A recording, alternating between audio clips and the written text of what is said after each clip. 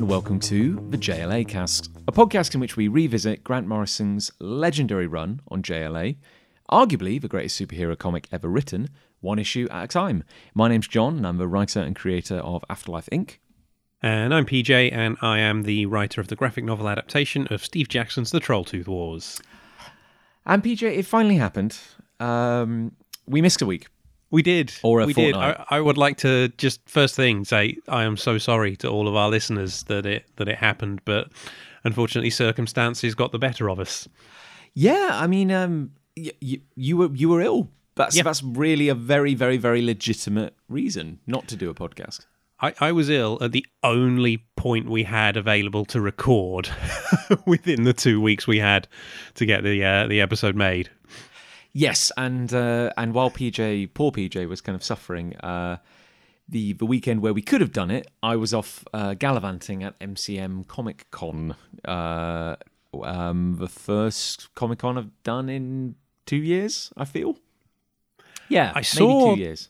I saw the pictures, both yourself and Nick, and also Joe Glass was there, and a few other people I know as well, and it looked like everyone had a good time. I think so. I mean, we had a fantastic time. I mean, you never really know how it's going to go. I mean, we did, we've done a gaming convention back in July where we went with the card game. And that was our first kind of, show, like, we're back out in public. And that felt fine. I mean, we felt very safe. We felt very, the organisers had done a really good job. And it was smaller as well. So it didn't feel quite as kind of crazy. And MCM is just, as you know, it's just another level of insanity. And because it's in the obviously for benefit of anyone who's never been, it's in the London Excel Centre, which is probably one of the biggest, if not the biggest, convention centre in the UK. Yeah, it's about 900 metres long, I think. It is ridiculous. Cards on the table, I've never actually been to an MCM. Oh, have you not? Oh, I'm sorry. No, I haven't, but I did go and do the London Super Comic Con when that was at the Excel. Oh, yes, of course, yeah. Oh my God, when? Yeah. 2012? Something like that, yeah. It was a long time ago now. Myself and Joe were there with Stiffs. I've never forgotten Stiffs, PJ. Neither have I. It's a great book, big fan of it. That was my introduction, of course, to you. Yes, yeah, that was what I was pushing the first day we met. Yeah, and listeners, it's been downhill ever since. And now we do a podcast talking about better comics. No, peers, PJ. You're talking about one of your comic peers. Actually, to be fair, some of the recent issues I would say are worse than my comics. So. Yeah. Actually, I would say Stiffs is a very, very, very good comic. Actually, I'm not. If PJ just stops listening for a minute, it's genuinely very good. Okay, PJ, you can come back in now. Thank you. One day we might finish it. Oh yeah, no. It'd be like a legacy thing. It'll be like 10 years later, 20 years later, sort of thing. Yeah. But the weirdest thing, PJ, and this was kind of like revolutionary, as someone who's been on the other side of a table like yourself. Kind of like to combat COVID, everyone had been given a booth. It was... Oh. Yeah, it was really kind of amazing. And we were told not to get used to it because the moment the pandemic is deemed to be over, they'll be doing away with that in a flash. The way it kind of works is they put dividing walls behind all of the Artist Alley tables. It's formerly the Comic Village. It's now rebranded under new management.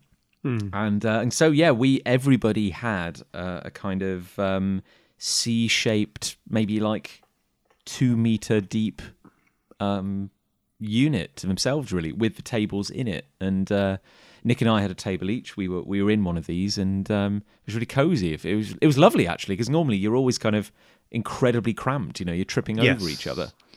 Yeah. Did that mean they had less tables available to sell? Much less. Right. MCM has a lot of padding. Like, there's generally... I should caveat this by saying I do actually enjoy MCM. Like, it's very big, it's very commercial, but we've always done well at MCM. It's very vibrant, feels quite alive. I do enjoy it, despite, the fact that there might normally be like a 100-meter square stand devoted to mystery boxes or something. Yes, yeah. You know what I mean? But no, the Artist Alley, formerly the Comic Village, was much smaller, and they spaced it out. So each aisle, you could have like driven a plane down. It was so wide. Which, in a weird way, COVID notwithstanding, actually made it feel quite pleasant. You think to yourself like, oh, I wish it was like this all the time. But of course, they're all about maximising the floor space, so they want to pack more people in the future. Yeah. Oh god, yeah, and the central concourse is organised into north and south halls with this massive, well, for lack of a better word, a concourse running through the middle, lined with food stands, which I think by weight might be the most expensive food on the planet. You're paying like £9 for a bagel. London, and there's nowhere else for you to really go when you're at the table. So no, if you're really smart, you would try and bring a packed lunch or something, but you just get kind of swept up in Comic Con, and then you're just like, oh, I just want food. I'm just desperate for anything. A real highlight of the show was an amazing Indian street food stand, which was selling these kind of like chicken wrapped in a naan bread. Ooh. And Nick and I had a kind of romantic moment over how incredible those wraps were, and we were like, this is the highlight of the show. This is the moment. Nice. Oh, and apparently Tom Hiddleston was there. Oh, really? Yes, apparently. We didn't see it because, of course, we're stuck behind a table working. But we were chatting to someone, and apparently, news to us, there is an entire amphitheatre hidden in the Excel Centre somewhere, which, having gone there for 10 years, not aware of this, it can house 5,000 people. What? And it's down a mysterious corridor somewhere. Oh, wait. So, back in the summer, I don't know if you or any of our listeners really follow motorsport. But I think the Venn diagram overlap. There might be some. Yeah, but Formula E, which is the electric racing series that travels around the world and does street races, returned to London for the first time this year, and the track went through the Excel. Did it actually? So did it happen this year? Yes. Because Lucy and I were watching some footage of it, like as they were prepping for it, like 2 years ago, and then it didn't go ahead. Yeah, it didn't. This is the first London race for years and years and years, and it was supposed to happen last year and didn't. But yeah, it went sort of through this whole section. I think it's underneath the level that the conventions happen on. And that it looked like somewhere where you could pack in a lot of people. So maybe that's the amphitheatre area? Maybe so. I mean, because we were watching... It's funny you mentioned that, because we were quite fascinated by the existence of Formula E, because we were like, oh my God, we're going through the Excel Centre. We know that really well. And there's always been... Because we've... Up until a couple of years ago, we'd never driven like a van into the venue. We'd always kind of set up from a car park below it. And there's a mysterious road which you can drive onto, which gets you like onto the show floor. And in all the years of going, we've never worked out where it was. Like, how the hell do you physically get to it? And the time we drove in, it was fascinating because, like, they lead your car down a separate way. There's a hidden ramp. You go up it, and then you're on this kind of elevated highway going around the side of the Excel Centre. Yes. And that's where some of the cars were going. It was really bizarre to see them like, oh yeah, I've been there, or they're currently driving through the interior of a venue where normally a table would be, or I've sold wares there. It was really unusual.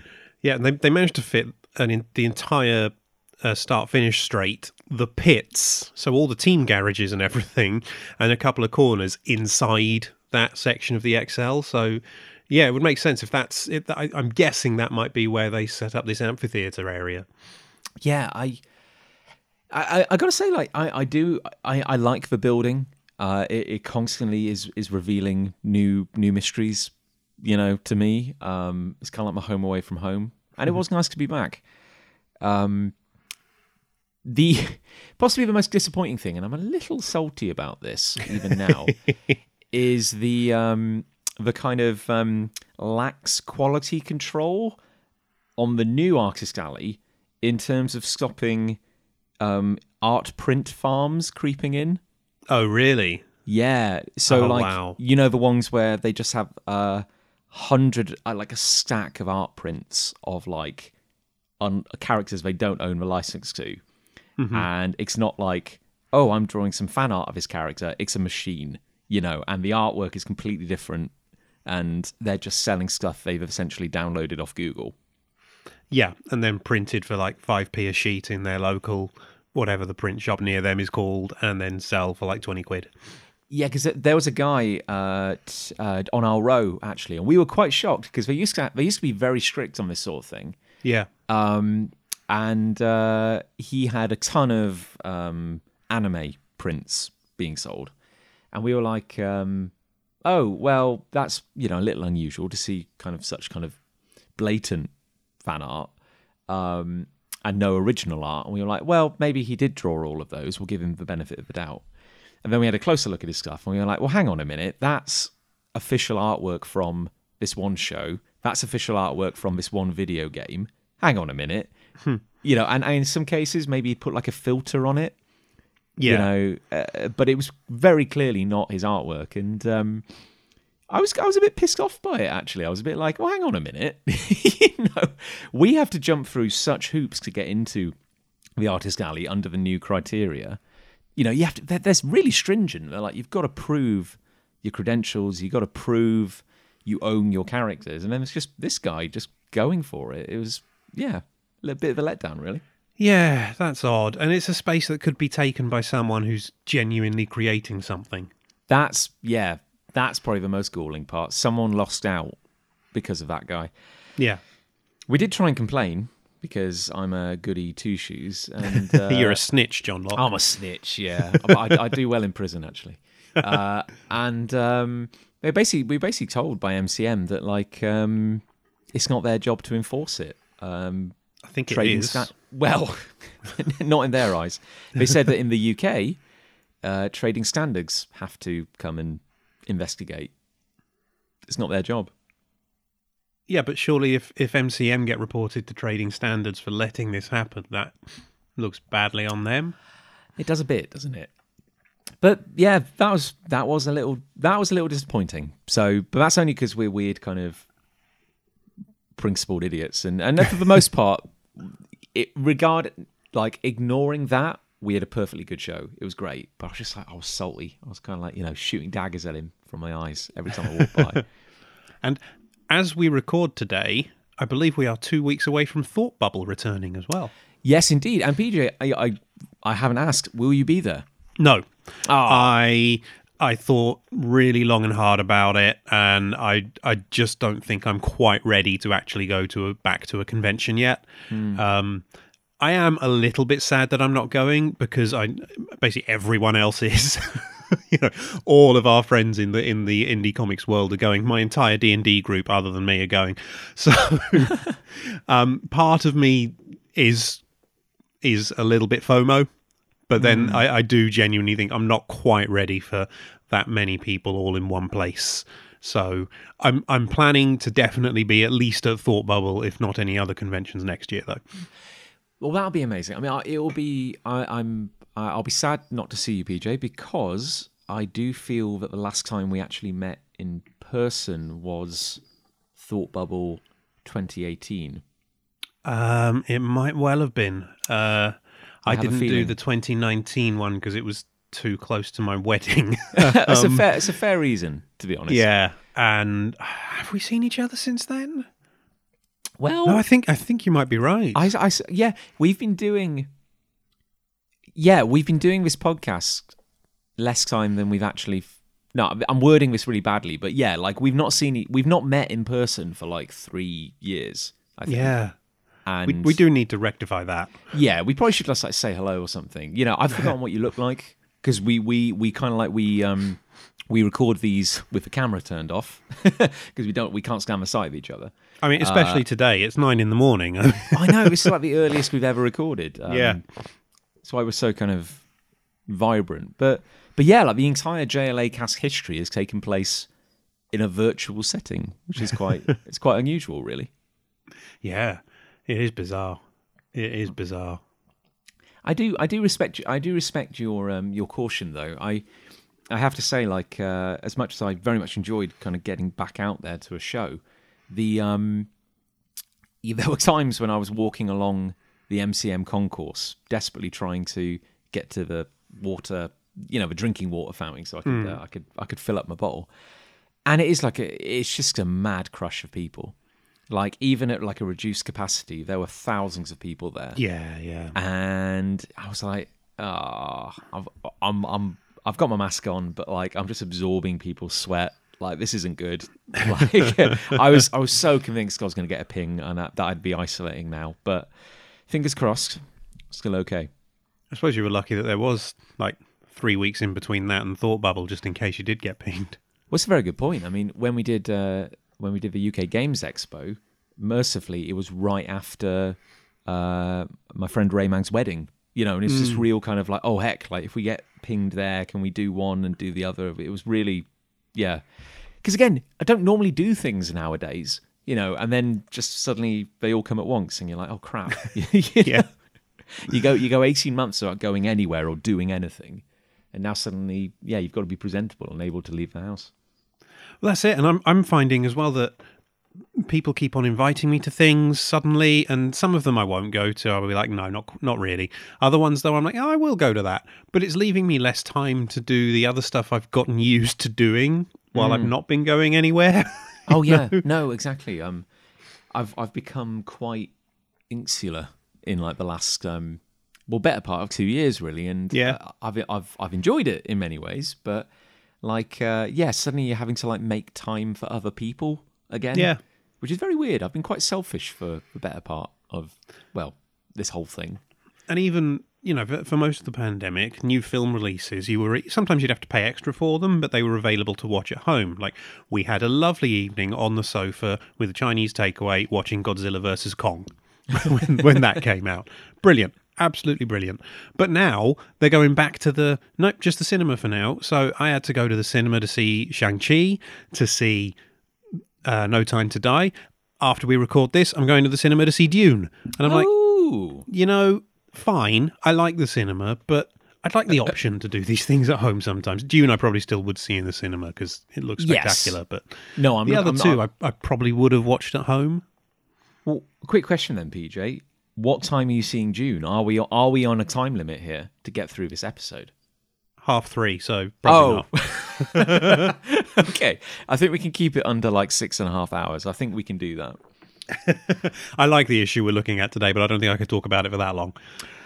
Well, how about then, PJ, in the interests of efficiency, and because we've never knowingly waffled or filled dead air on this show, should we address a listener letter that's coming? Yes, I love a listener letter. Well, this is coming from our friend of the show, Nils, in Sweden, who writes, as we are... I'm paraphrasing Nils, you have to forgive me here. As Kurt Busiek fans, he's referring to us. Which we are. I'd like to hear your thoughts on Astro City. The first story about Samaritan is the best Superman story that doesn't include the actual Superman, and that's just the first story in a huge creator-owned universe. So, PJ, Astro City. It's a great question. It really is.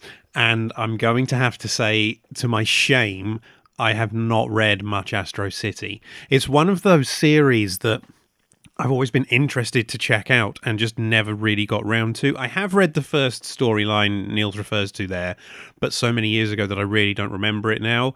And then after that, I've read like a one-shot that came out in the mid-2000s, and then I think there was like a mini-series that focused on villains or something that I read some of, but my memories of it are very, very hazy, and it's a crime. I do need to go and dive into Astro City properly at some point. It's been on my list of things I want to read for about 20 years.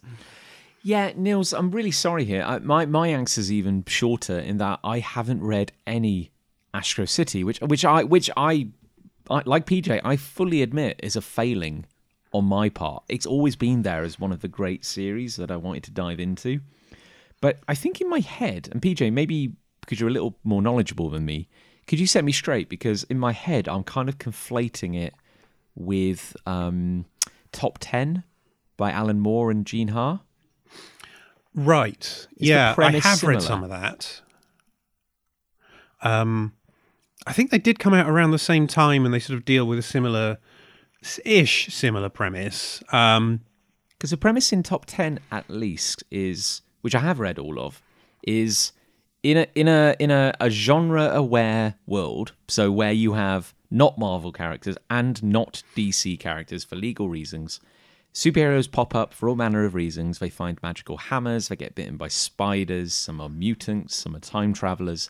Every conceivable way of becoming a superhero. All the superheroes live in one city because there are just too many bloody superheroes. And it's about the police department in a city where everyone is a superhero. Yeah. What's Astro City by comparison then? Astro City, it is fairly similar. I think it is all these superheroes are in the same city, but it's a more, I'd say Top 10 was a spoof, I would say. Yes. I remember the hilarious scene where like a Galactus puppy comes down and has a big fight with loads of little kitten Avengers or something. Yes. And that's just stuck in my mind for so long. And one of the characters is a talking dog, and yes, they do the bestiality jokes. Astro City takes it a lot more seriously. Astro City, rather than being a spoof, is sort of more of a critical pastiche, I guess, of the traditional superhero stories, and it's Busiek, using it to tell the Superman stories he'd never be allowed to tell with Superman himself. Because I know Busiek did a stint on Action Comics, again, just after Infinite Crisis, I want to say. But this is him being able to say, this is what Superman means to me, but without actually using Superman, and so doing things that DC maybe wouldn't let him do.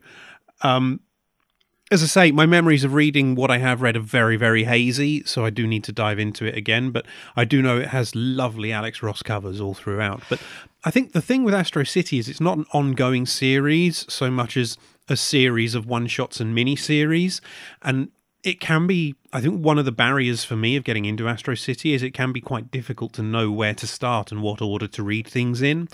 Now, obviously with the internet these days, it'd be very easy to find that out, and I just haven't done that, so my bad. But it's interestingly structured, definitely. It's really funny you mention the Alex Ross covers, because my one and only understanding and contact with Astro City, which I have to say did sow a kind of seed of fascination in my brain. Like, I think in the back of my head I've always been fascinated by Astro City, even though I've never read it, is on a family holiday, I picked up a Wizard special edition, which was all about Alex Ross. And it had a complete breakdown of his career and everything he'd worked on up until that point. And it had a big annotated section on all the Astro City covers. Yes. I think we've mentioned before, I've got that as well, and I do remember that. In fact, I remember the holiday I bought that on, I think was 1998, maybe 99, and I was staying with a friend's family in Chicago when I bought it, and my friend's dad was a comic reader. He had a curated selection of graphic novels, let's say. But 17-year-old me wasn't allowed to touch them because I might damage them. So it was you weren't allowed to read his graphic novels. It was like, no, you can't touch these. But I know he had Astro City on that shelf. It's weird, isn't it? I mean, surprising nobody, because we're doing a podcast about a 23, 24-year-old comic series. But even just talking about that Wizard magazine right this second, I'm getting a powerful burst of nostalgia for a time in comics where there were many, many flaws, let's be honest. Yeah. But you could legitimately publish a magazine about comics as if they were an art form. You know what I mean? Like, or there was a culture around it. And of course, it is an art form and there is a culture around it. But it was like boom days, wasn't it? Like, no one ever imagined that comics were going to kind of lose their way a little bit. And, you know, yeah, because, of course, Wizard obviously went away. And the days nowadays, it's very unlikely that you get a magazine like Wizard, which could do a whole feature just about one artist. It's wild to me. Yeah, we do have comic scene in the UK, but that feels quite different to me. Yeah, I think it's drawing its origins more from the British kind of side approach to comics, which is very different, a bit more cynical, I think. The 2000 AD warrior sort of period. Yeah, for sure. And yeah, Wizard did have flaws. There were definitely within itself. Wizard wasn't always a perfect magazine.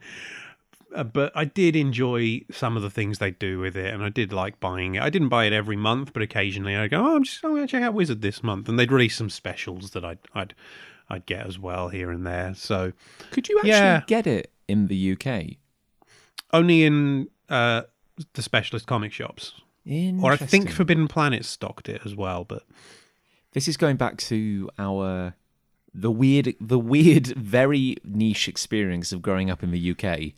In kind of like rural UK in the 90s, and where you're like, where do I get this gold dust, which is American comics? And they're so weird and odd, and I can't get hold of them. Because, like, yeah, I only ever encountered Wizard on a family holiday to America, you know, and I loved that one issue I owned. It's like a treasured item, which I don't currently know where it is, actually. Mine's somewhere in this house. I've at least dug out the Wizard JLA special that I got around the same time as well. I know where that is. Yes, I think mine's probably at my old family house, actually. So, yeah, I should probably dig that out at some point. But yeah, Nils, we're very sorry for this glaring gap in our knowledge. We know we're bad people.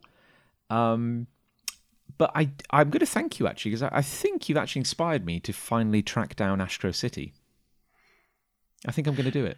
Yeah, I mean, I went through a big phase of getting everything on Comixology because of space reasons, but now I'm sort of back on actually I quite like physical things, so I might see if I can get a physical copy of whatever the first volume of Astro City is and just dive in.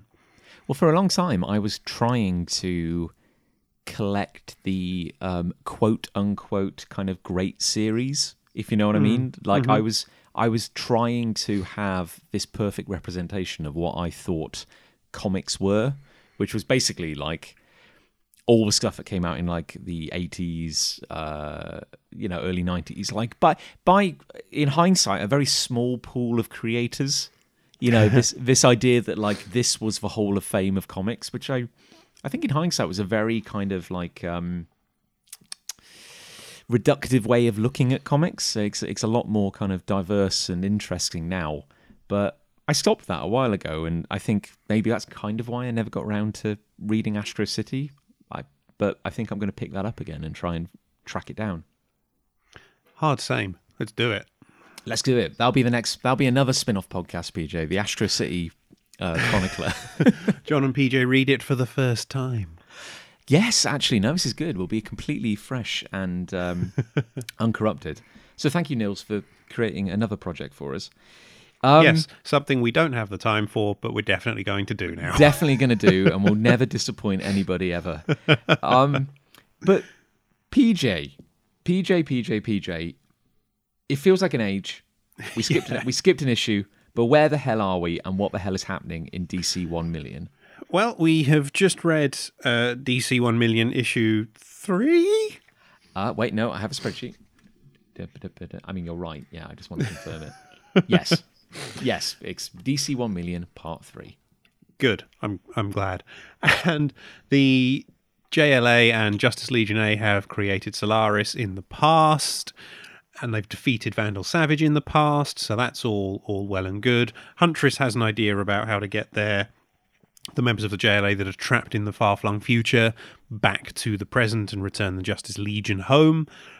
But we have cut away from there, and we're going to start with another one of those info dump text pages that this collection likes to give us in place of actual comics, which I'm still in two minds about, because one part of me is like, yeah, if you added in all these comics, this book would be much too big and we would be covering it for years. But at the same time, it's economy of storytelling is one thing, but it's just a bit dull, isn't it? PJ was absolutely insistent that PJ's been keeping us honest about these data dumps, to be honest, because I think I probably would have breezed over them. But we're going to do it. This is the second data dump, or the digi third, I think. The third. Time is meaningless, PJ. I have no idea what's going on anymore. Because they do contain important information that is key to the rest of the book. That's why they're in here. But yeah. Yes. But okay, so PJ, King of the Data. What should we dive into this data dump? Let's do it. So this one starts with we're back in the far future. In the eyes of a trillion sentients, the JLA were imposters, trapped in the 853rd century and fighting for their lives. The 20th century JLA's first order of survival was to convince a skeptical galaxy that they were not imperfect Bizarro duplicates, relics of a bygone plague responsible for centuries of death and terror. We have seen none of that. But again, the weirdest thing about what DC 1 million to me is how much of it is referenced in All-Star Superman. Yeah. It is wild to me that this slightly flawed series was clearly like Morrison just road-testing all these wild ideas for Superman that they'd pick up again later in a critically beloved series. It's insane to me. So it continues. Wally West, the Flash, aided by a possible heir to his legacy in the 853rd century, and an aged Captain Marvel, still alive after centuries in stasis on the Rock of Eternity, helped debunk the Bizarro plague while routing an attack on the planet Mercury's complex information-based Econonet by data terrorists Commander Cold and Heatwave. There are a lot of words in that paragraph. That's a lovely paragraph, actually. I love it. It's so stupid and weird, and I kind of would have liked to see that Flash adventure with an old Captain Marvel. Yeah, because you see this elderly Captain Marvel with a big beard in a few panels in an upcoming issue, and a bearded superhero is a look I have time for. It's weird. There was an era, I think in maybe the late noughties, when the Punisher had a beard. And I honestly don't think Frank Castle's ever looked better than in those issues. The only character I think should never have a beard is Mr. Fantastic. Not a fan of that look. It's weird to me. I don't mind that. I don't think a beard would work on Spider-Man because you'd have to put it outside his mask. Oh, no. I mean, I was wearing a mask for like 3 days at MCM, and my beard was... it wasn't good. It was disgusting. But yes, a lot going on in that paragraph, which ultimately is kind of, while it would have been nice to see, it isn't really contributing anything to our understanding of the story, perhaps. No, but we could have had it instead of the Starman issue.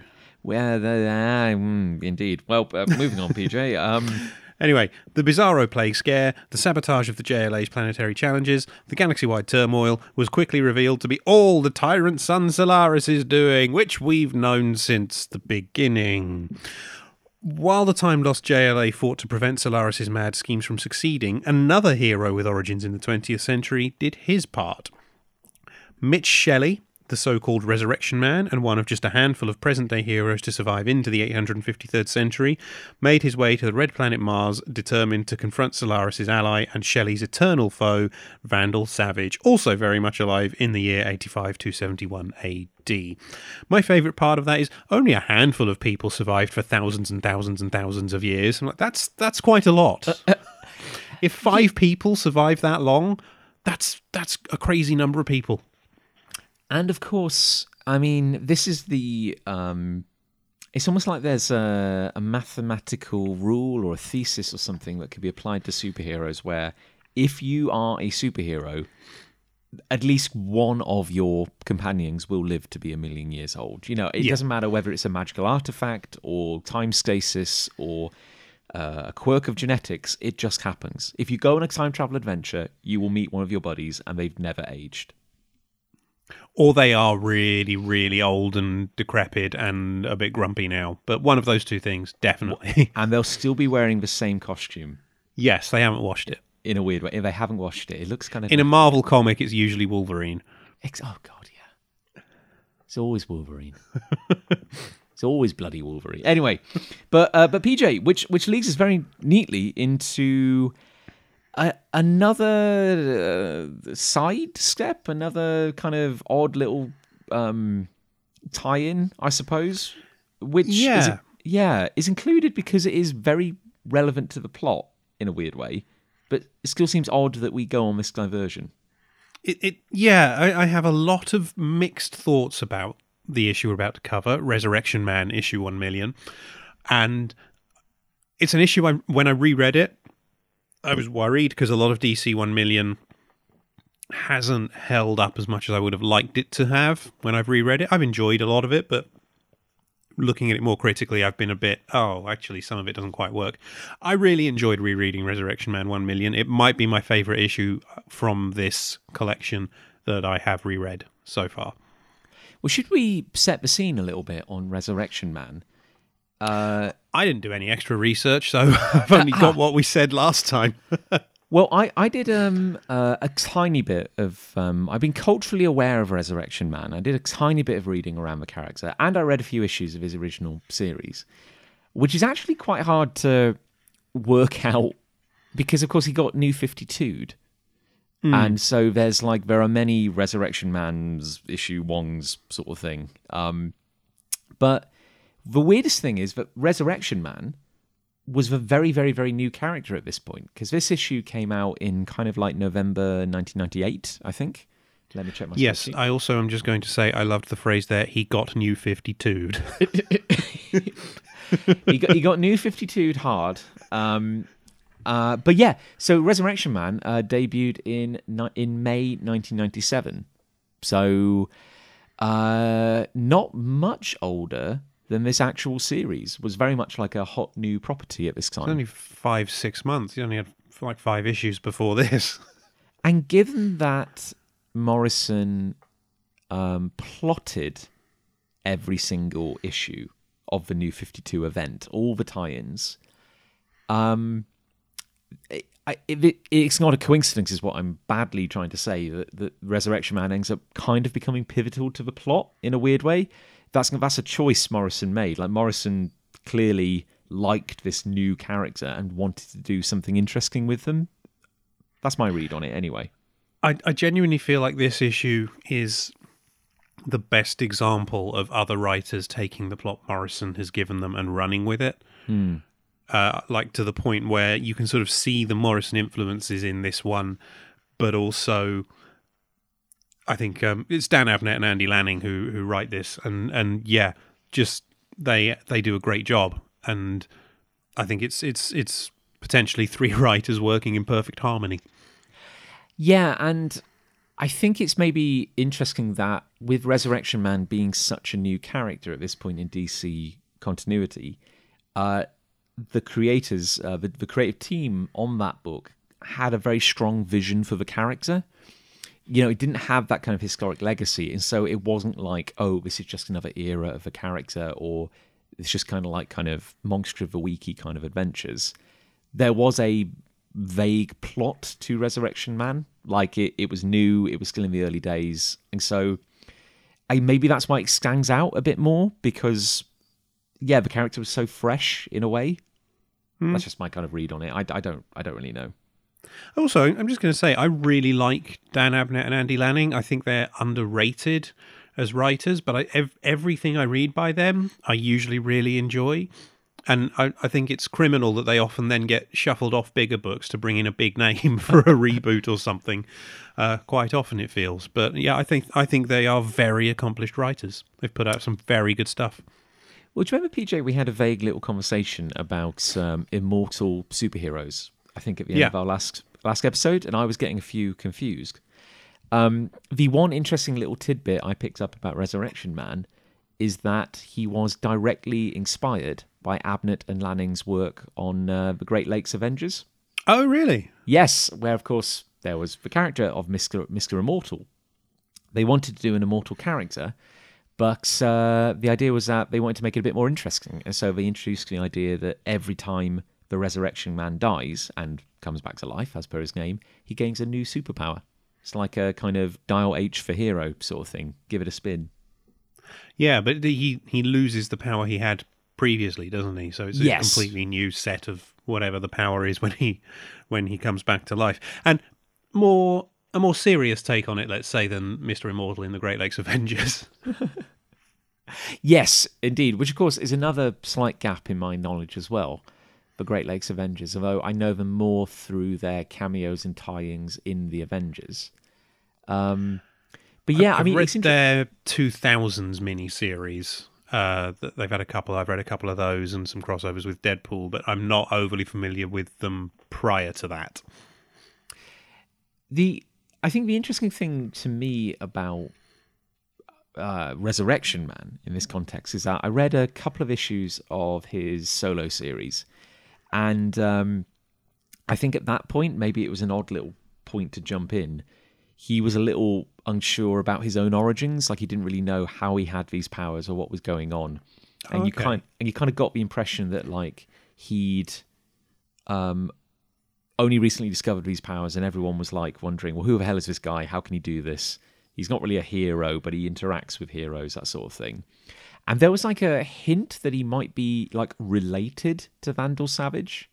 Okay. Yeah. But apparently, the series had a lot of mysteries in it, and it was never fully resolved because it kind of cancelled before they explained everything. But it kind of ended up by suggesting that him and Vandal Savage, he was actually much, much, much older than he thought he was, and him and Vandal Savage have been battling each other across history for a lot of time. Well, I think they get into a little bit of that in this issue, don't they? So, shall we dive in? Yes, let's do it, PJ. So, it's the future, PJ, the distant future. Yeah, we open with a lovely splash page of Mitch Shelley, the Resurrection Man, and just a very nice, simple costume. So he's sort of just a black onesie, effectively, with a big collar and like some kind of coattails coming off the back of it. It's a striking visual. He's got like chrome boots and a belt, and then red massive gauntlets. Hair. Long white hair. It's great. And he's got this red device on his left arm, which sort of connects up to a device sort of over his heart with an image of the Vitruvian Man? Yes, indeed. On there. And I don't know, because this is the only issue of Resurrection Man I've ever read, if that is anything close to his look in his normal book. Or if this was an update? No, not at all. In fact, this is probably one good example of the passage of time having an effect on the character. Almost like the entire point of him originally was that he didn't dress like a superhero. Oh, okay. He kind of dressed like a bum, for lack of a better word. Like he was always wearing kind of like shabby clothes, maybe like a hat if he was feeling fancy. But it was meant to be a direct juxtaposition that he was just some guy, but then also his Supergirl or something like that. So clearly in a million issues, he's become more comfortable being a superhero as such, if that makes sense. Yeah. Okay, cool. I was hoping that would be the case and that he wasn't one of those people just wearing the same clothes. Was his hair still really long in the past? No. It was long, but more like normal human long rather than down to his ankles. Down to his ankles, basically, yeah. So we've got this lovely splash page of Resurrection Man, and basically he's catching us up. He's recording what he knows on the device on his chest, because the symbol also appears in the caption boxes. That's how we know. And basically saying, oh, Solaris has gone bad. Well, that's a problem.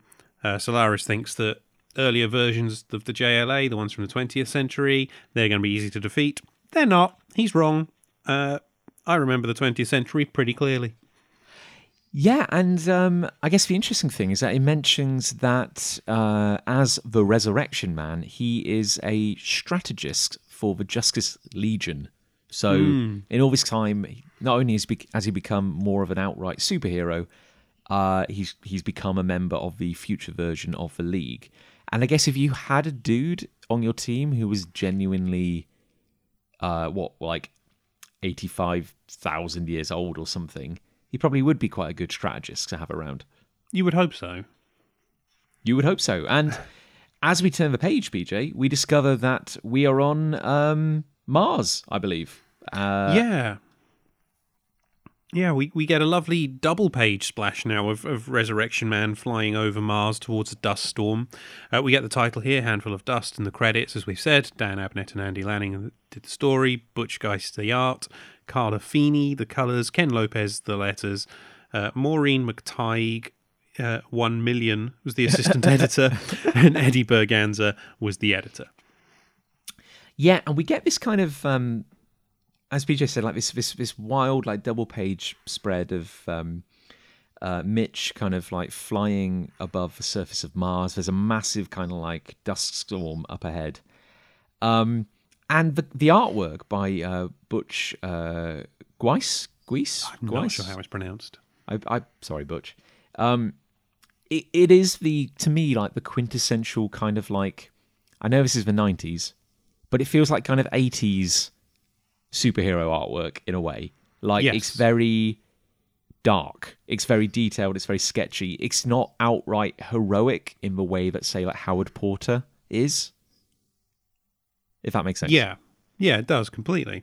There's a grittiness to it as well. There's some sort of a lot of extra lines here and there, and with the colouring and the inks as well, it feels more lived in, if that makes sense. Yeah, it's it's like if you get like Howard's work or kind of Val Somek's work, it feels like a comic book, and this feels kind of more real world, kind of like dirty in a way, but not in a bad way. I'd say it's the difference between the superhero comics and the indie books in the 80s. Yeah. This feels like almost like a Vertigo title or something. Yeah. And, because to kind of, well, I don't know, Morrison loves a big caption, but I was going to say there's a lot of text on this page. Like, it's quite wordy. And we switch from, and you can tell we switch because you get slightly different text, slightly different font. But we switch from Mitch kind of like recording a report, like a situation kind of report through his suit, to his inner thoughts, and it's wordy in both regards. But yeah, he explains that he's travelled to Mars to confront Solaris's main co-conspirator and his oldest foe. Message ends, and then we learn that he has boom tube technology woven into his clothes, which is quite nice. Yeah, I like that. That's a lovely little detail, which has transported him to Mars in a heartbeat. And then he waits in the air for a bit with the dust-dry wind tugging at him. And he thinks, well, is this it? Is this the last battle? And he feels tired, which I think you would after so long.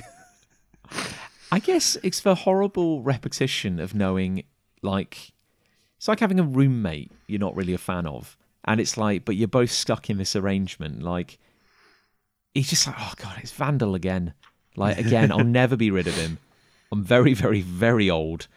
And I'm about to fly into an artificially generated storm, which has probably been predictably made by Vandal Savage. Sorry, everyone, spoilers, Vandal Savage.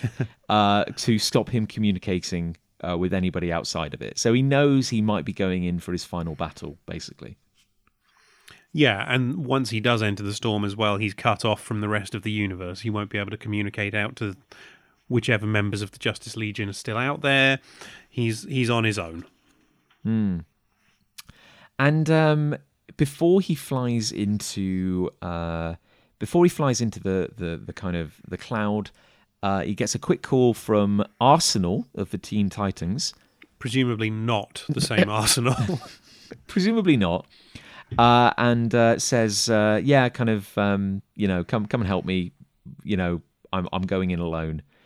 And he says how Arsenal sounds scared because everyone respects Mitch so much, and they know he's like the oldest guy in the world, and he's never asked for help before. So this must be the real deal.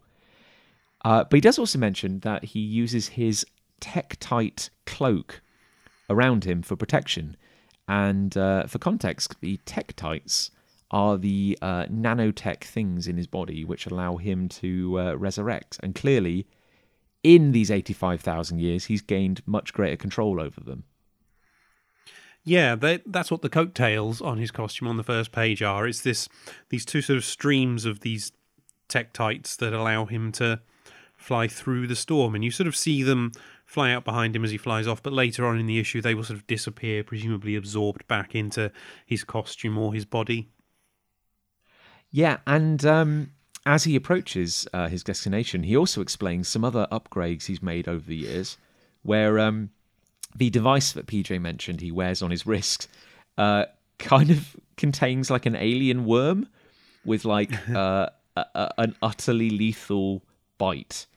And so he can just kind of press a button, instantly kill himself, and then resurrect. But he can now pick and choose the powers he gets. Like it's not random like it used to be. Yeah, he says he can pick one custom power from his many lives, so it feels like he only has access to powers he's had before, but presumably by this point, it's been so many years, he's had them all. And he always keeps the nice default background powers of like flight and strength, which I mean, frankly, you would, wouldn't you? I mean that's just good common sense, really. And using the ionic ray, which he's picked out, which is kind of like, it's nice having your favorite kind of toy. He's like, oh, I like that one, I'll use it. He's kind of blasting at some of the kind of like Martian digging robots which Vandal Savage has set on him. And there's a nice little touch where he says, this obviously isn't a threat. This is easy. This is like a warm-up. And he says, Savage always does this. It's like shaking hands or saying hello. He sings like a hopeless minion at you just to let you know he's there, which I think is quite nice. Yes, and there's a lot of little references throughout this as well to previous things that obviously we've never seen, but I really like. Like, he mentions the data wars on Mu Pegasi 1,600 years ago. He says it's like shaking hands with Vandal Savage. Of course, we don't do that anymore, not since the incident with the tailored gene plague. So. Well, I mean, you wouldn't, PJ. I mean, obviously.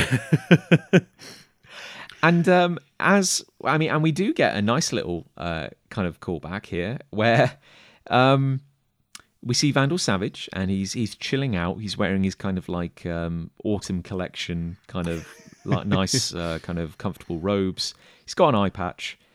Remember, because of what Jean did to him in the past. Mm-hmm. And he sets an hourglass timer. And he pours a glass of Chateau Lafite Rothschild 1847, which we saw him drinking in the past as well. Yes, for DC 1 Million issue 1, I believe. He had it both as a younger Vandal Savage who was like, this wine is terrible, and then an older Vandal Savage who said, this wine's really good. As someone who's dabbled in home brewing, a couple of times, I find it amazing that any bottle of wine could survive 85,000 years and still be drinkable, where like my homemade cider turned to vinegar in like 2 weeks. Oh, so we're not going to get the in the year whatever 85,271. We're not going to have the John Locke 2021 vintage available to us. No, the 2020 vintage was the one that turned to vinegar. The 2021 vintage is the one which was the driest liquid I have ever produced. Like, it was refined, but my God, it was like eating a mouthful of sand. It was just so painfully dry. Lovely. Hey, but he's got a Diddy Solaris. He's got like a little Solaris hologram with him, which is nice. Yeah, like a Pokemon. So he offers a glass of the wine to Mitch, basically saying this is our last. This is the end of it. Whatever happens now. And then the Solaris hologram, which is apparently a projection of the real Solaris, is like, no, you don't be nice to this guy. He's your enemy. And Savage says, look, we're old friends because we've known each other so very, very long, even though we're arch enemies. And I'm going to be nice to him before I kill him. Yeah, I mean, it's a bit presumptuous, I feel, to say this is definitely our last meeting. I mean, you know, he's probably said that a lot over the course of... Villains are always saying it. I know. He's a bit presumptuous. But hey, PJ, guess what? You know that kind of green mystery rock, and we've been completely stumped as to what it is. They said it was kryptonite in the last issue. Yeah, but I've got a really short memory, and Mitch wasn't there.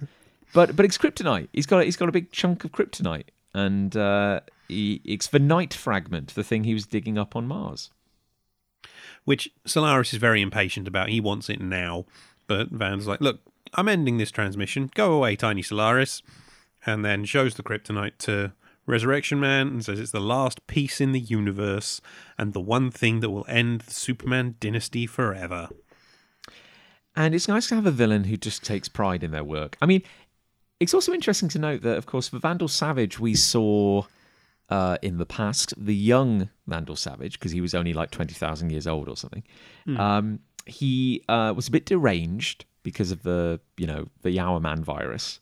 And this is a very kind of chill, quite a kind of calm Vandal Savage. Like, as he says, he's enjoying his work. Whereas Mitchell, who's been alive pretty much for the same amount of time, is not enjoying his work. He is tormented by existence, basically. He's old and he's tired. He's probably died thousands and thousands of times at this point as well. Yeah, and we kind of get, apart from just being, a glorious, chaotic, evil villain, Vandal Savage is like, look, I'm happy to kill Superman and amuse myself and bring about the end of the universe or whatever, but I also just really want to kill you. Like, I that's really my kind of primary goal. I just want this to end. So, he presses a diddy little button, and suddenly his body is transformed as armor appears all around it. It is gloriously 90s. It is an Omicron knife suit. Illegal in 78 systems. Kind of looks like a background character in, say, like a Youngblood comic, maybe. He'd be called like, I don't know, Knifey, like... Knife Edge or something like that, or Whetstone. He's like purple all over with circuitry, and he's just covered in knives. Like it's literally a knife suit. It's kind of amazing. It's ridiculous and brilliant all at the same time. It's also apparently Omicron knife suits are illegal in 78 systems. Yeah, that's how dangerous they are. And he says, this is going to be painful for you, and Resurrection Man just says, I'm used to pain, and they rush at each other.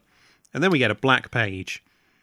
Yes, which may have been an advert for possibly a sneaker, or maybe milk. There was always adverts for milk in like the 90s in American comics. Yeah. You'd have like the DC one was just a drawing of Superman with a milk mustache, wasn't it?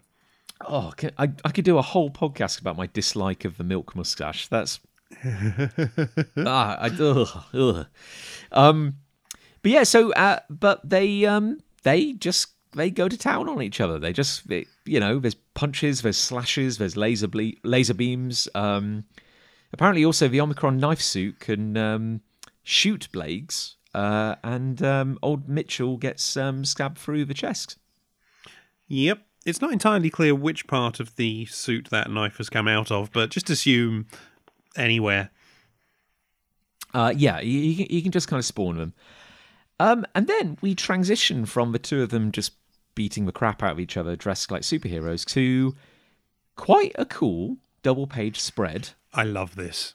Of, well, I don't know what you call it, like a montage, like a flashback, like a reflection.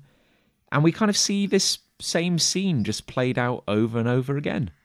Yeah, you have images of Mitch and Vandal Savage fighting throughout the centuries. So there's like a 1920s gangster one. There's a image of them falling from a Zeppelin. One where Mitch is in a much more traditional superhero costume with a cape and a symbol on his chest and a mask, and Vandal is also wearing a mask and skin-tight outfit, and Superman's there, because why not? Yeah, they're like throttling each other to death, I don't know, while wearing war paint and armor, throttling each other to death while on a pirate ship. They're Roman centurions, maybe like desert warriors, like somebody with a spear. Like they've done this a long time. And we basically get a list from Mitch. He says, on the shores of Sirius, in the glass swamps of Zeta Sagittarii, in Atlantic trenches, in the back streets of Antwerp, in the living forests of Canopus, in the sweat dens of Brazzaville. And just tells us about so many different encounters where he cut Vandal's heart out in the Californian Holocausts. Vandal trapped him on an airless sphere in Fornax for 10 weeks. Vandal killed Mitch's daughter in Beijing once. Yeah, also, Mitch burned him to death at the stake once. It was a nice thing where he says, "Once tired and cold, we were nearly friends for a few hours," which I kind of like, actually. Like the idea that if you've done this so long, even your enemy is the only constant in your life. You probably are friends in like a weird way. Yeah. And it just it's kind of cementing this idea of the two of them being this kind of eternal dichotomy, like Savage and Shelley and Savage, immortals, eternals, adversaries. And he says he's fought him so long that he's tired of the fight and he's tired of life, really. Like it's just a long bloody slog. It's a classic idea, isn't it? Two immortal beings battling each other through the centuries, just all over the world, and I think it's one that is done really, really well here. Yeah, and it's kind of, given how well this kind of like cements the relationship between the two. It's weird that DC also has the Immortal Man, who kind of is another immortal hero who kind of also plays the same role with Vandal Savage in a way. Like, I don't know, it feels like almost a shame that like they have two people kind of doing the same thing in a way. I wonder if that's why Mitch hasn't made a bigger impact. You know, maybe editorial just kind of like pushed him aside a bit over the years. Yeah, maybe they needed a different immortal villain, but but Mitch says, you know, despite being kind of like tired of life, he always gets more life because he just keeps resurrecting. And the two of them take like a little pause in the battle, and Savage says, I haven't killed you in a while. Is it like 800 years or so? And Mitch says, you must be getting sloppy, which is again quite nice. Yeah, and Savage says this knife suit here, though, it's so sharp that it's going to sever your soul from your body, and even your powers won't bring you back to life. So I'm going to kill you once and for all here. That's how sharp this suit is, and it's pretty sharp. Mitchell's like, well, why do we keep doing this? It's pointless. But Savage is like, no, this is definitely going to be the final battle we have. And then Savage starts kind of faltering and like he's in pain, and his Omicron knife suit is bleeding off his body. And Mitch says that it's a new trick he tried where he sacrificed some of his tektites, some of these nanomachines, forced them into Savage, and by sacrificing them, he was able to disable the knife suit at an atomic level. So, yeah, Mitch is feeling pretty chipper because he thinks he's got the upper hand on him. And then Savage says that one line that no hero needs to hear. Good, just what I hoped you'd do. And it turns out he just wanted a sample of the tektites all along because he can then reconfigure them to take Resurrection Man's structure apart a molecule at a time. Yeah, and this looks kind of horrendous, actually. And Mitch screams as his body is, like, literally disintegrating in a way. But I guess his you know, he doesn't just turn to dust. It's like he's kind of just writhing on the floor. I assume because his resurrection-y powers are kind of like trying to battle the fact that he's being taken apart, and it just looks insanely painful. Yeah, he's screaming. It's deeply unpleasant, and Savage is just standing over him and smiling, saying, "And you were expecting help, but I think the Teen Titans have run into one of my deja vu minds now." And then we get a page that I absolutely love, which is basically the same panel over and over again of these future Teen Titans jumping through a boom tube and saying, "Oh, he must already be inside the storm." And it just keeps happening. It's great. I am a massive sucker for comics when they play around with time, because you can do some really interesting things in the comic medium with time travel, and Morrison has, and many times. I know this isn't Morrison. I just like to bring them up occasionally in this podcast about their work.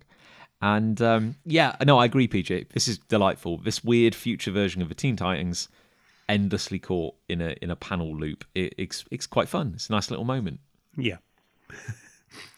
And I guess a weird detail, I'm assuming that there is a member of this future version of the Teen Titans who looks identical to Wonder Woman 1 million. I have to assume that's meant to be like Donna Troy 1 million in a way? Yeah, Wonder Girl 1 million, I would assume. I presume there was a Teen Titans 1 million issue. Yes.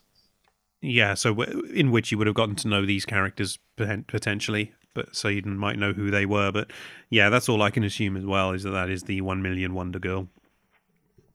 Yeah, we're bad people. We're not going to read that issue, but we'll. No. They're trapped in a deja vu loop, so it doesn't matter. And poor Mitchell. He's covered by kind of like Kirby Crackle, kind of by black dots. He looks absolutely agonized as the disassemblers take him apart. And old Vandal Savage picks up. He's looking at like his collection, like he's got a sword that Hannibal gave him as a wedding present. So he goes to deliver the killing blow to Mitch, only for Mitch to teleport in a perfect sphere, which cuts off Savage's arm. And despite blood pouring out of his face, Mitch is alive because he teleported and left the disassemblers behind. Oh, and Vandal's arm. Into strata space, apparently. So Mitch isn't looking good, but he's at least now not being disassembled. And Vandal says, "I've had that sword for 80,000 years. I can grow another arm, though." And at that exact moment, do you remember the hourglass which Savage put on the table? It runs out. And at that moment, old Shelley, despite thinking, he's back on the up and up, he collapses again in agony. And it turns out Savage had yet another plan up his sleeve.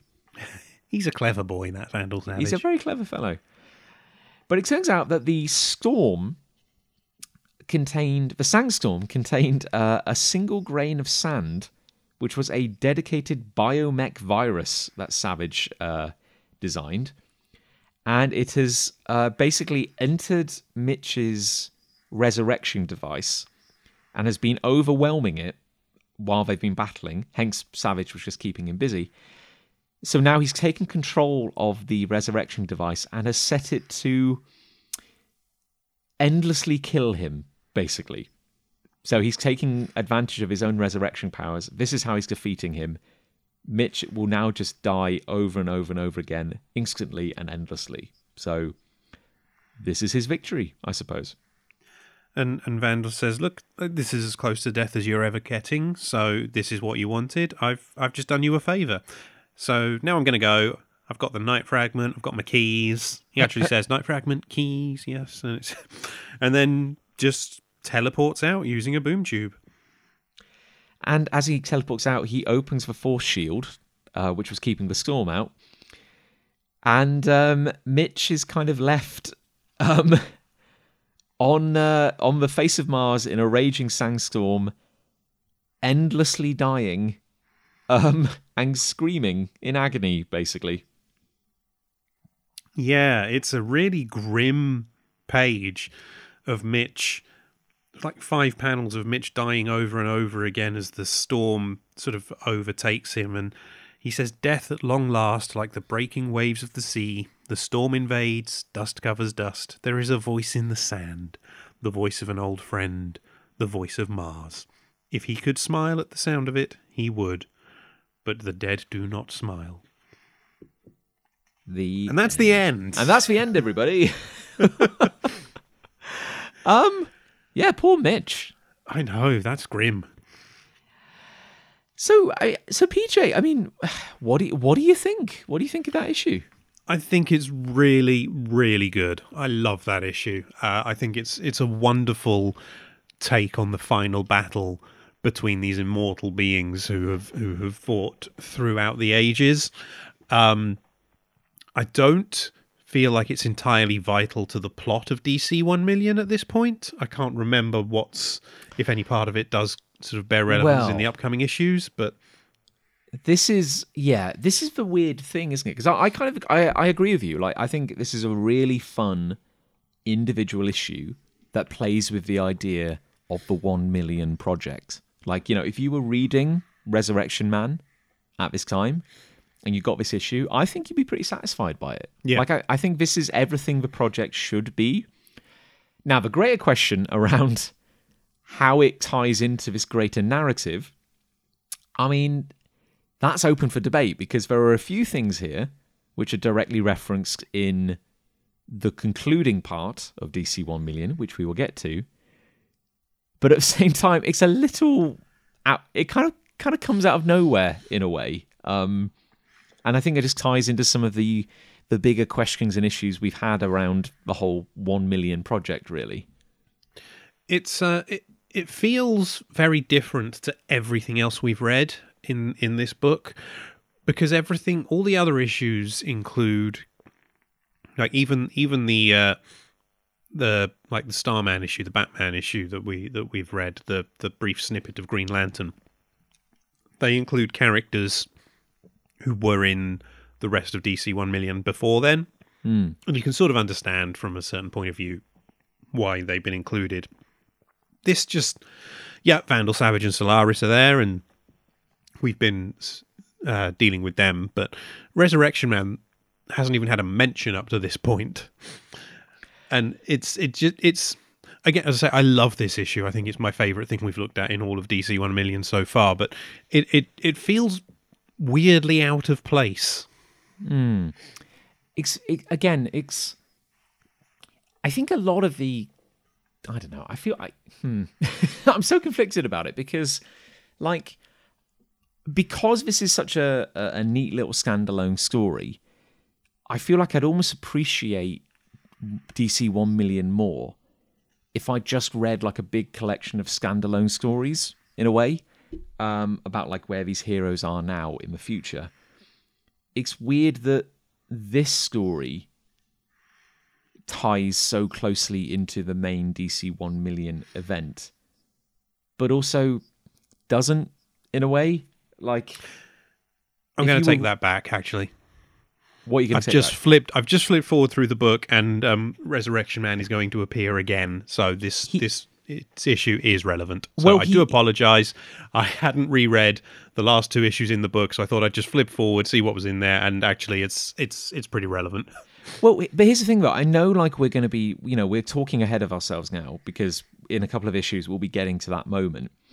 But yes, he does pop up again, which explains this issue. But again, like, if you read this issue or say you were following Resurrection Man and you read this issue and you didn't read any of DC 1 million, you probably think, oh, that was a cool little story about, the Resurrection Man. But if you were reading DC 1 million and hadn't read Resurrection Man 1 million, the eventual cameo, which we'll get to in a future episode, is very out of the blue and doesn't make a massive amount of sense in context. No, Like, it's there and it's cool, but like, why? It's This is why this issue's in the book, and I'll completely take back everything I said now about why it's here. But I'd still say it's my favourite thing in this book so far that we've read. Oh, I agree. I mean, and you compare this to that Detective Comics issue. That was the nadir, wasn't it? That was rough, actually. And you could ask yourself, like, does it serve a purpose? And is it good? And I think the Resurrection Man story is good. Does it serve a purpose? Maybe that's debatable. Like, it ties into a thing, but is it pivotal to the main story? Then you look at that Detective Comics thing, and it's like, is it good? No. Is it relevant?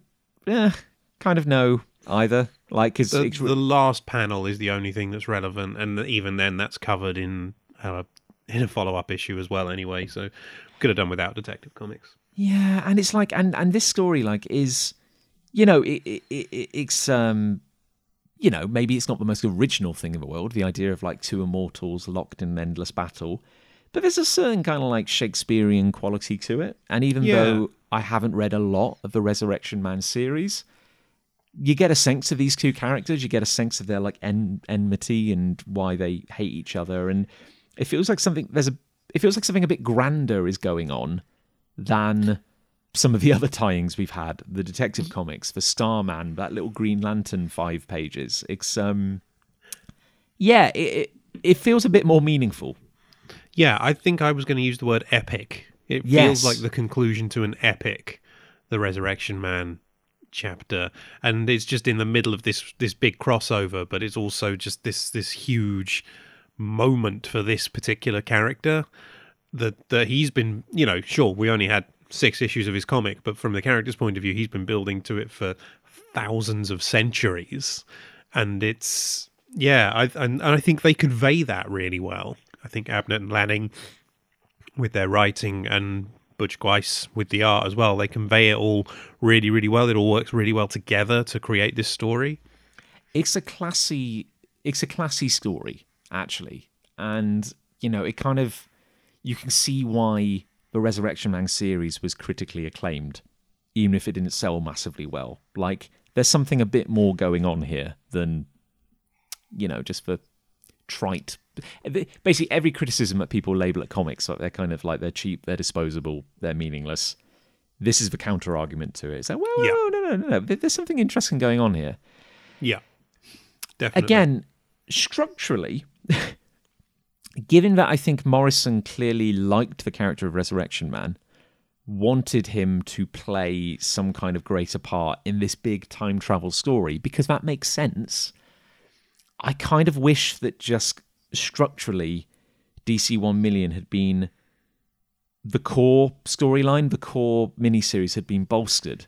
So I wish we'd seen more of the future stuff with our heroes as part of the main story. I wish that Resurrection Man had been part of the main story in a way. Yes. Like, it suffers because stuff is scattered and put out across multiple issues. Like, because, DC 1 million is only 4 issues. I know we're reading all this tying stuff, but like, why not make it an 8-issue miniseries with a more focused storyline? And let's see, we don't need these data dumps. Let's see what Flash is doing in the future. Let's see this Bizarro plague.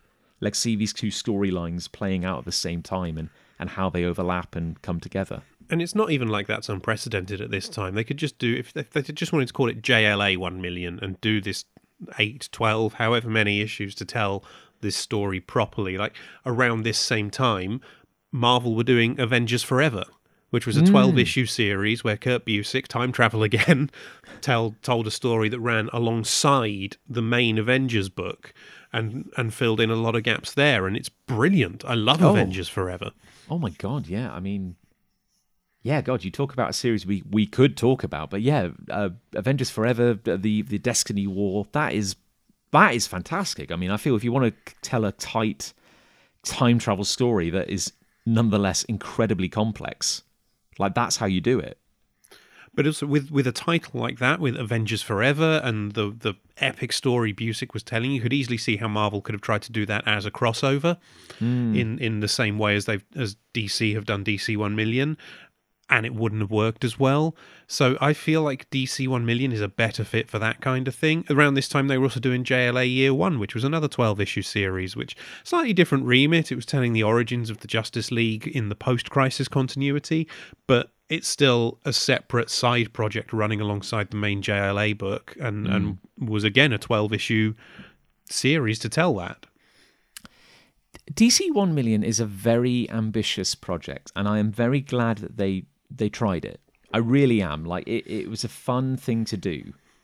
I do just think it's kind of like an ambitious mess in a way. Like, there's a lot of very good things here. I just feel that with a few editorial changes, the same content could have been a lot more rewarding. Yeah. And, you know, it's easy for us to say this now, 24 years after, in hindsight, looking at it this way. You know, we don't know what was going on in the DC offices at the time, and if they just wanted to have an event that month and tapped Morrison for it. We don't know. But, yeah, certainly there are... The main issues with DC 1 Million are structural. Yeah, because, again, I know we've perhaps been harder on the series than we imagined we would be in doing this kind of recap. I would still quite happily reread DC 1 Million. Oh, yeah, for sure. You know, there's a lot of very creative ideas here. It's a little bit of a mess, but there's a lot of good stuff here. And, you know, for crying out loud, like I couldn't do this. You know, I'm not sure I could have scripted a series and a few tie-in issues and plotted like 78 individual issues.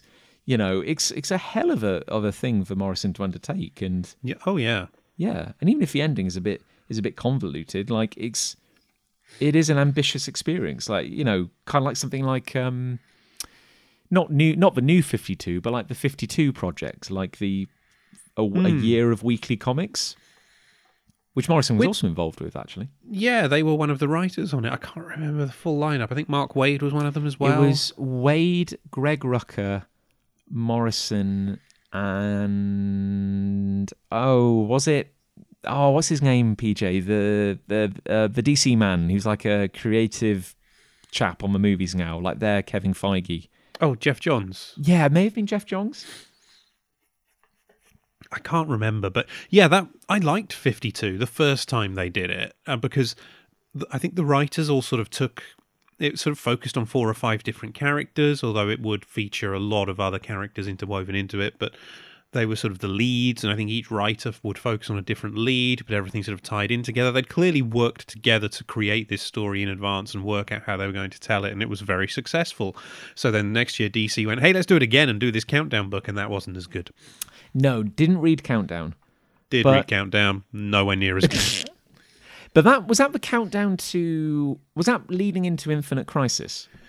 Final Crisis. It was like sure. The last 10 or 20 issues, I can't remember, the title changed from Countdown to Final Crisis. It's like, look what we're counting down to. Oh, you're counting down to disappointment. Sorry, that's my own personal opinion.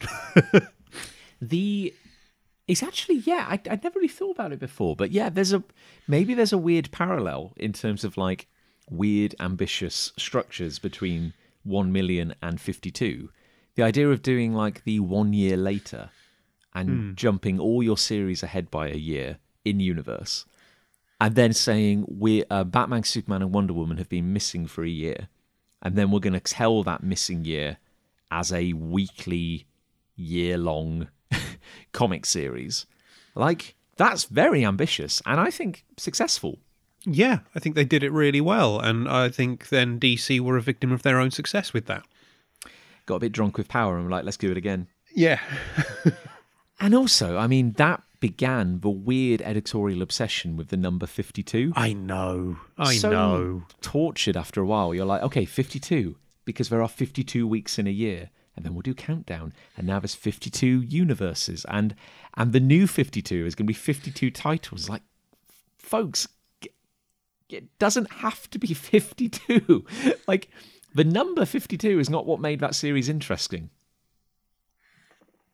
There's a really fascinating article doing the rounds about the new 52 and why it failed, and it interviews a lot of the people who were involved with it.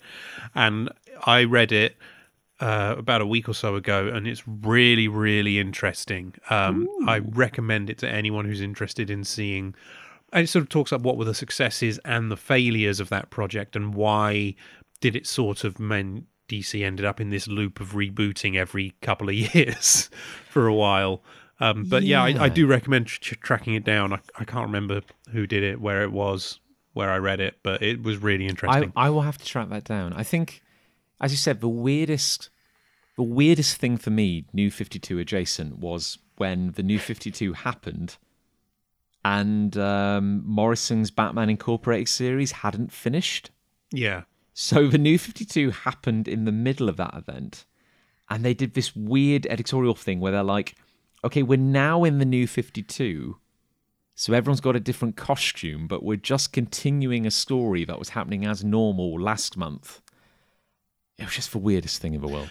To be honest, the same thing happened with Green Lantern, which I was reading at the time, which is even odder because Jeff Johns was one of the architects of the New 52 and the writer on Green Lantern, and yet you had the issue before the end of before New 52 of Green Lantern ended with Sinestro becoming Green Lantern again, and then issue 1 of Green Lantern in the New 52 just picked up there, and again, it just with slightly different costumes, and clearly a lot of the stuff that had just happened hadn't actually just happened anymore, but still just carried on as normal.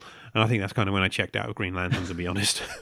The idea that, okay, the sliding timeline is a major problem for both Marvel and DC. Yeah. You know, it is a problem, let's be honest. You know, they try to not address it or just try to, like, you know, occasionally do these soft reboots. But to do a hard reboot and then say that all the superheroes have only really been active for like 5 years, the DC universe as we think of it is only like 5 years old, and yet, because we can't get rid of fan favourite characters, there have been 8 Green Lanterns, there have been 17 Robins, all in the span of like 5 years. Like it just didn't make any sense. It's like, guys, you can't have it both ways. Like, how many Green Lanterns are there? How many Batmens are there? It's very, very confusing. Yeah, I agree. And I think there's going to be a point where both DC and Marvel just need to cut their losses and commit to a hard reboot without keeping anything. Just start over.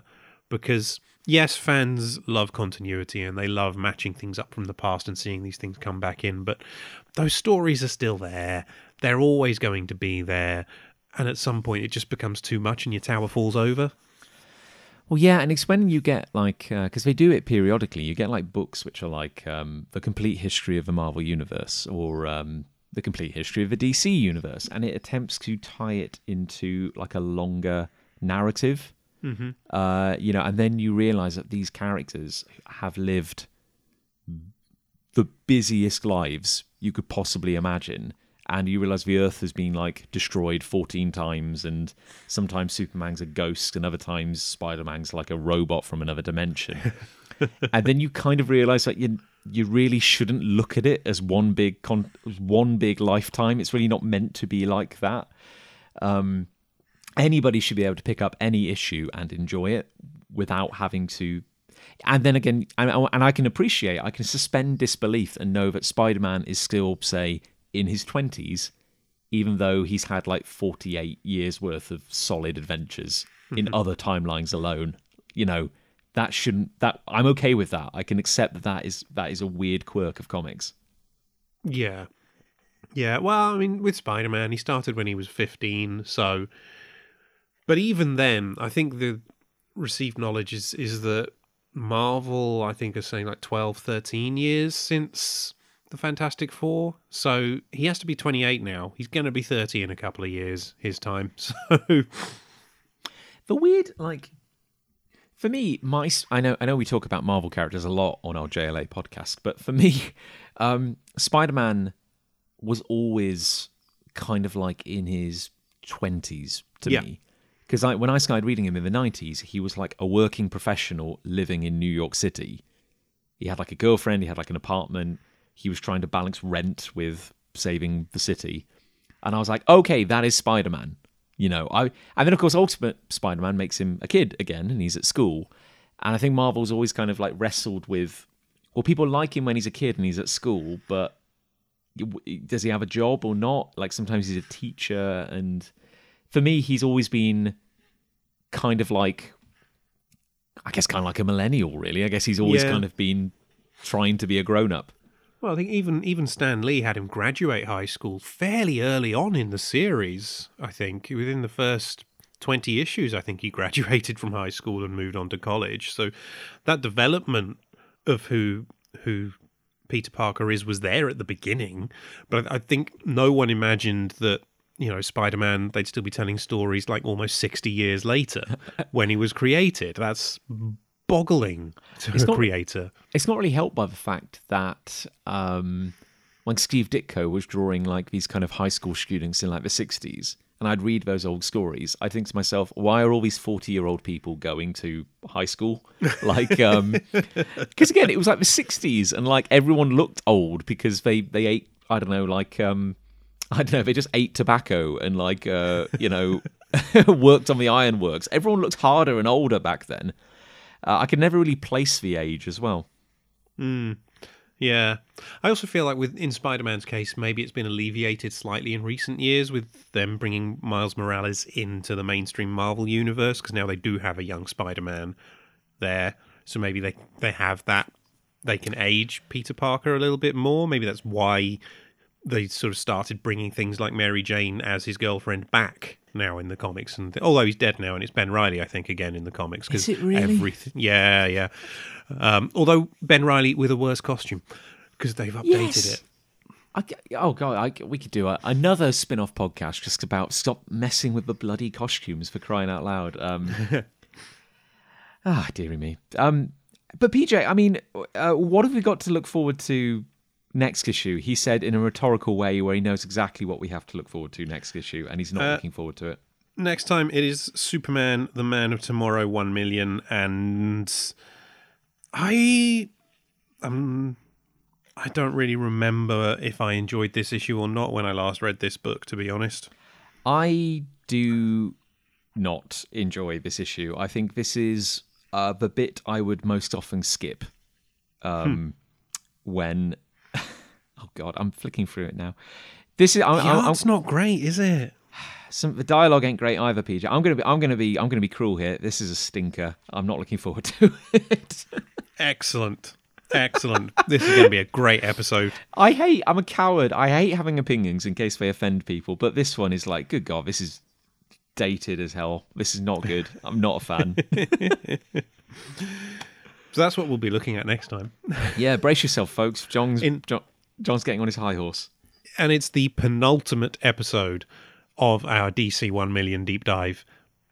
Nearly there, folks. We nearly made it. Which means we're nearly back to the main series, and that can't come soon enough. It's delightful. I was looking at the spreadsheet, PJ, and I was thinking like, oh, heck, yeah. By the time we, like, our episode, we're going to have like episode 50, and we're going to be like right in the middle of something kind of awesome. And I'm like, oh, this is great. Like, I've missed the main series. I'm very much looking forward to it.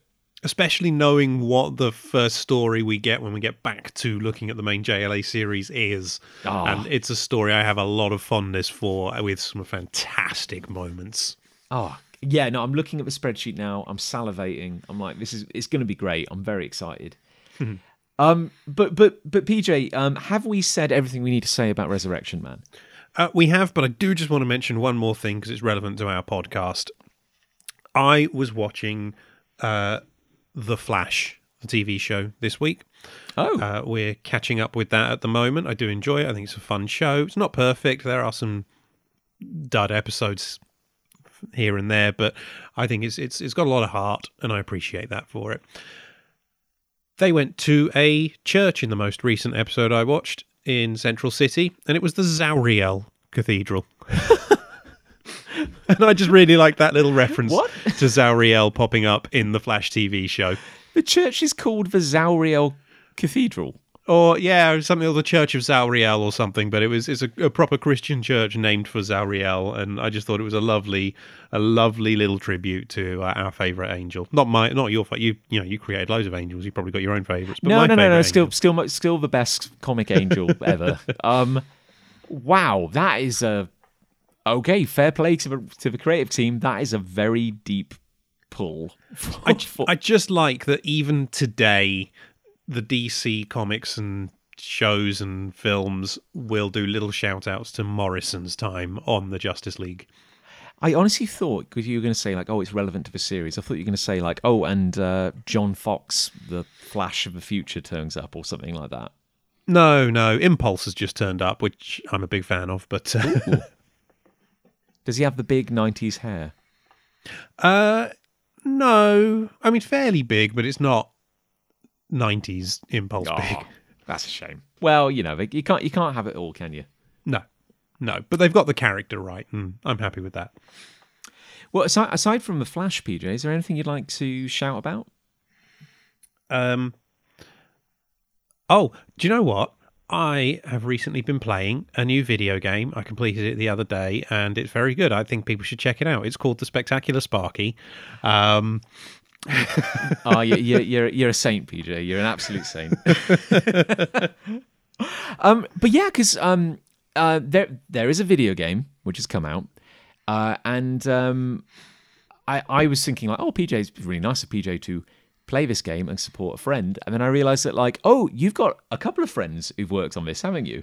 Yes, I have, as well as, in case anyone isn't aware, John wrote a lot of the script for this game. Hi, everyone. And the dialogue is brilliant. I loved it. It had me laughing. I really enjoyed it.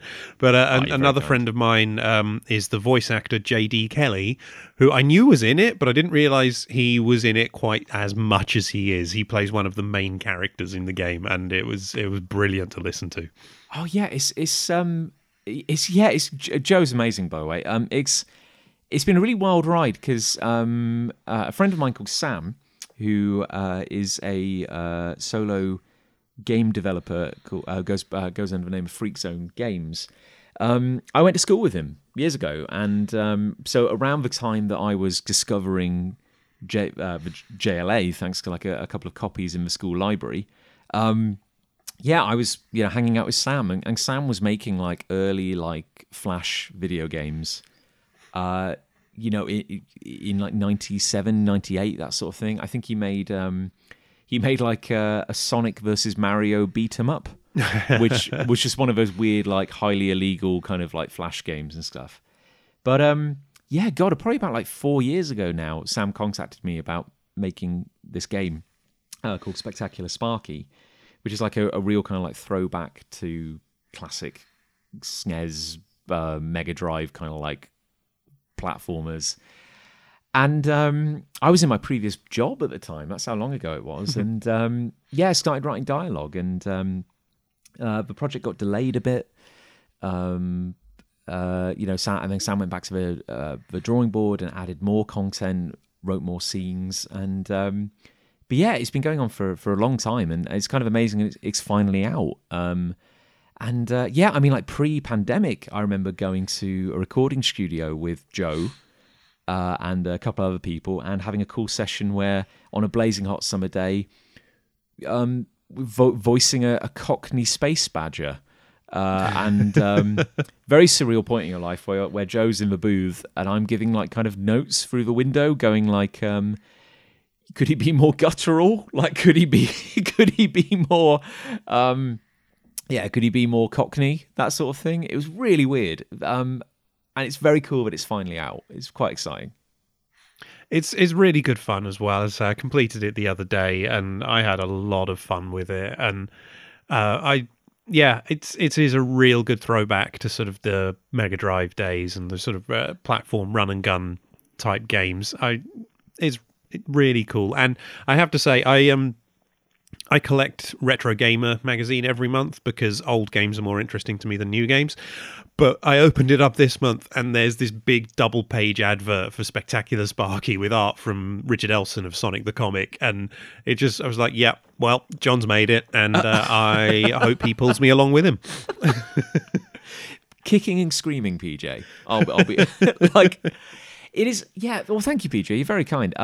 And I wasn't aware there was an ad in that magazine because when I saw your post about it, I happened to be in WH Smith's, which is a leading newsagent in the UK, with Nick, and we were posting some orders. And I was like, oh hell, I should go and find Tabletop Gaming magazine, and I couldn't, which is a shame because I would have loved to have seen that. But yeah, it's weird, like the weird little connections, because Joe is voicing a character in the game called Shig, who is a shark pig. Yeah. Like you do. Come with me on this journey, everyone. And the weirdest thing about that is that I came up with the character of Shig. I hope Sam won't mind me saying this. I came up with the character of Shig probably in year 8 of secondary school. Oh, no way. Yeah, no, genuinely. And like, because we used to talk about video games and like have ideas for stuff which were well beyond our capabilities at the time. And I did, as an English project, a magazine about video games. And I reviewed like a ton of fictional games for this magazine. And one of the games I made up, it was an advert at the end of the magazine. It was called Shark Pig. And it was like a shark fin going through a bunch of mud at a farm. And so we had Shig, we had Shark Pig. And then over the years, kind of Sam ran with the character. And he was always just like a little background joke and a character. And then he just made him a character in this game, like updated, you know, and everything. And now Joe is voicing Shig, which is just like the weirdest thing in the world. He was like a kind of hard-boiled war veteran, blue-skinned shark pig in space. And Sam got he got this kind of amazing illustration made to be the cover of the game by Richard Elson, who, as PJ mentioned, was the superstar artist of Sonic the Comic, which was just so influential for a certain generation of people growing up in the UK. And my little claim to fame is that I made that happen by putting Sam in contact with Rich, who is an absolute gent, we should say, is an absolute hero, and drew this amazing picture. And the final weird 6 degrees of separation is that Dave Bulmer, oh yes, who was a massive figure in the Sonic the Comic fandom in the early 90s. And a presenter on Sonic the Comic, the podcast, which is an excellent podcast I recommend you all listen to. Voices the train conductor in the game. That is a very funny sequence. And it's just so weird. And full credit to Sam, like he's really good at just kind of like reaching out to people he knows and his friends and just giving them a chance, or saying, you know, could you do this? Could you do that? And I know Sam got to appear on Sonic the Comic, the podcast, and talk about his love of Sonic and the game and everything. And I'm really happy for him that it's finally kind of come out. And it's great fun. It really is. I thoroughly enjoyed my time with it, and I will be revisiting it. I need to try the new sort of hard mode thing I've unlocked, and that's going to kill me. But well, exactly. Yeah, I haven't completed it yet, and it's a realization that I'm not very good at video games, and I am slowly working my way through it. But no, to be thank fair, you. some of those bosses are tough. They're bloody hard, aren't they? Yeah. Yeah, that kind of lava baby thing can absolutely do one. Yes. That was horrendous.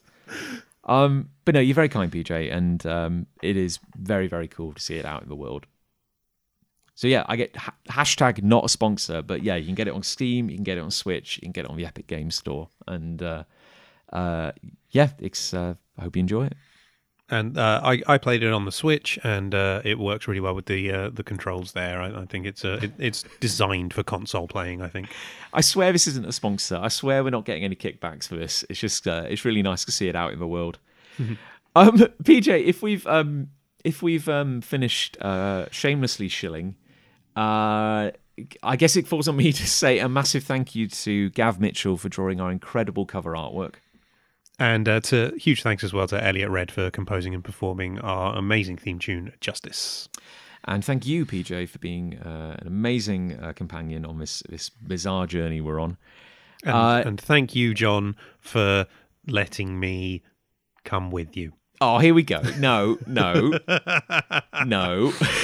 Thank you, John, for putting up with my nonsense. Thank you, PJ, for being the font of knowledge that keeps this show a legitimate work of art criticism. If you enjoy hearing PJ and I just kiss each other's asses, you can find us on Twitter and the social medias. Our details are in the episode description. And if we really have finished everything we sought to achieve, PJ, could you do your incredible work and see us off in your usual fashion? That's Spectacular Sparky, available on Steam and the Nintendo eShop.